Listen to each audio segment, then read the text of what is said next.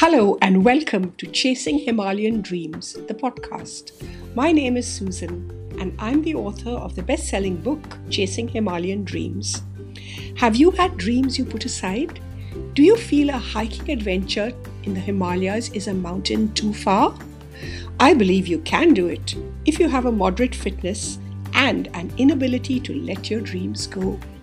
This podcast brings you the book. Every episode is a chapter, like an audiobook. I'm using text-to-speech technology to create every episode. So do start listening and enjoy. Fulfill. Our birth is but a sleep and a forgetting, trailing clouds of glory do we come, from God who is our home. William Wordsworth. The last day of the trek. Today we walk through mixed deciduous forests with bursts of bamboo in valleys, along bubbling streams towards the bridge over the Shrikhola River, where Phuntsuk waits for us. The oaks, deeper in the forests, are still moss-covered, and creepers swing between the treetops. If it were summer, we would be walking between orchids and flowering rhododendron. In a bamboo thicket, we hear the fluttering of a bird, and we freeze, but a flash of red and blue vanishes into the thick undergrowth. Satyr Tragopan, says Raju, an endangered species. We crouch on the side and creep and peer down into the bushes, but the bird vanishes. The dream is coming to an end too. We walk downhill all the way, and as we meander along in a valley, we cross tumbling streams, on precarious wooden bridges where the paint had worn off. The path is rough, but today we pass villagers on the way to market and young girls walking alone in the forest. There is no motorable road here yet. The silence is broken only by footsteps, bubbling brooks and the tinkle of an occasional cow grazing the meadows.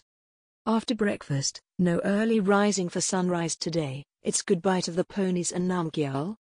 They will deliver our luggage to Shrikhola and then return to Gordum, their home base, by another route. These hardy mountain-bred ponies are small and nimble-footed, well-groomed, and decorated with colorful tassels and trinkets. On all the days, not one pony did I see whipped or abused. We pass convoys of patiently plodding ponies laden with cement, wood or potatoes, or single ponies carrying loads up to the villages in the valley above us.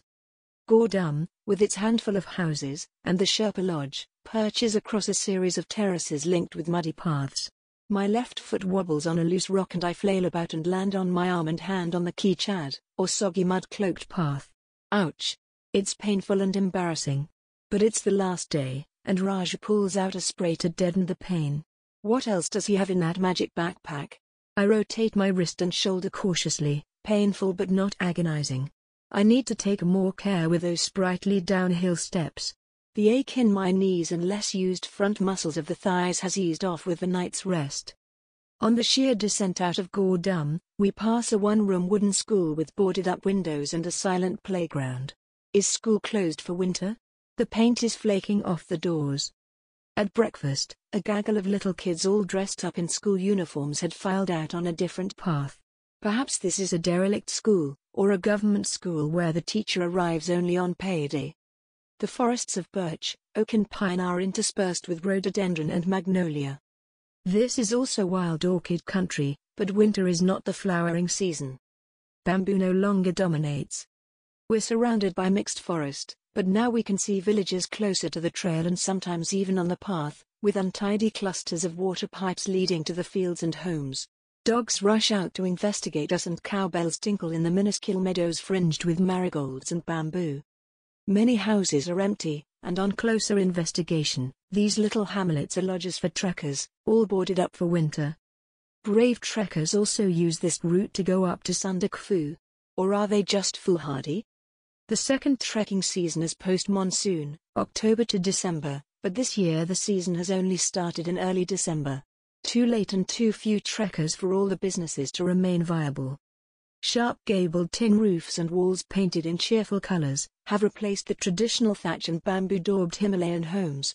Raju says that his childhood home too had bamboo walls smeared with mud and thatched roofs, not very warm, and a fire hazard. Cheerful balconies painted in bright colors overlook the valley, and in the season, must be packed with trekkers. But now, we have all the valley to ourselves. We have lost the schoolboys. Perhaps they have gone down by another route. The only other group is the trio from Jamshedpur who have remained for an additional day in Gurdam. Not for nothing do they call themselves the escaped dads. My spirits lift with the sound of running water today. Many streams rush down to join the Shrikhola River. Brown trout leap in these waters, and ardent anglers come from all over the world to stand in these icy waters and cast their lines all day. Not for me though. Let the trout run free.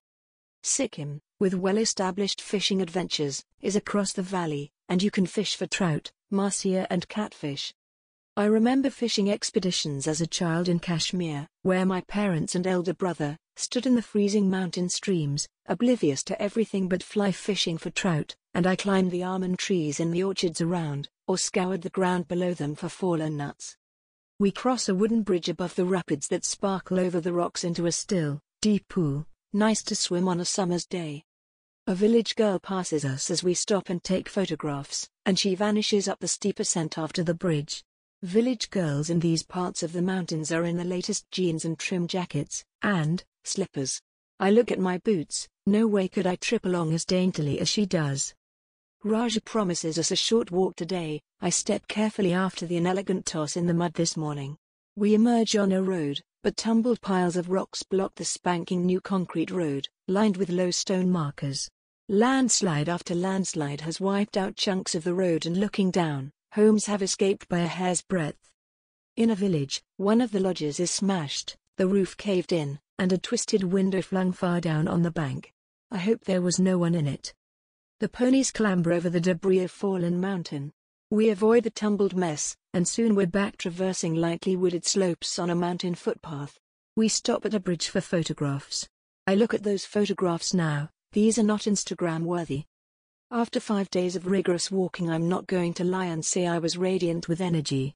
I'm physically exhausted, but I feel invincible, except when I slip and slither into the mud. I did not flop onto a pony or skulk into a jeep and still see Sandakphu. That's me. Keith nags about how stupid and stubborn I am. Maybe my trek has been 50% walking, and 50% resting.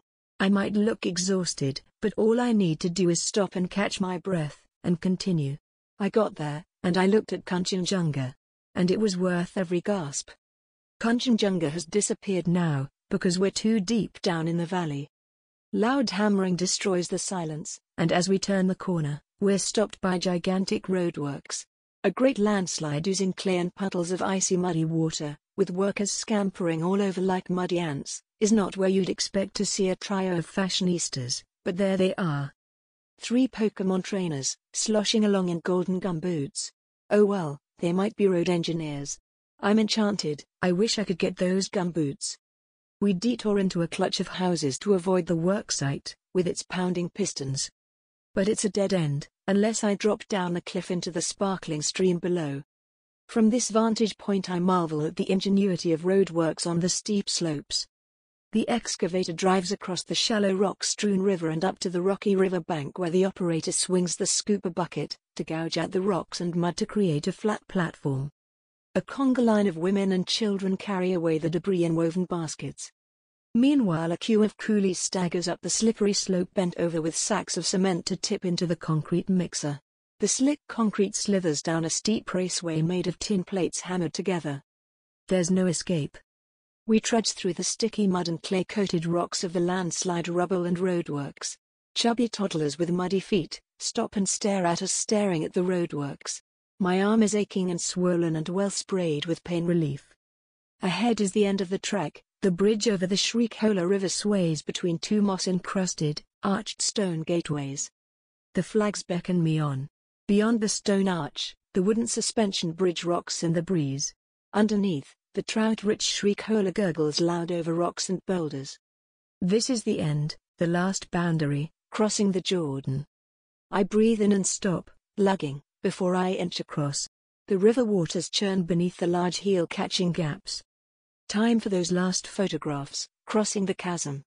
This is the end of the trek. The last step. I drop everything to cheer and shout. Too much laughing causes me to cough, tears well up in my eyes, but I am not crying. I clench my fists and raise my arms to all my invisible supporters.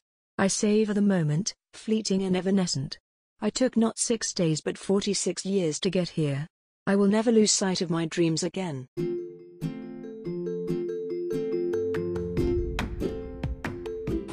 I hope you enjoyed this chapter of my book. If you liked it, send me a message or let me know.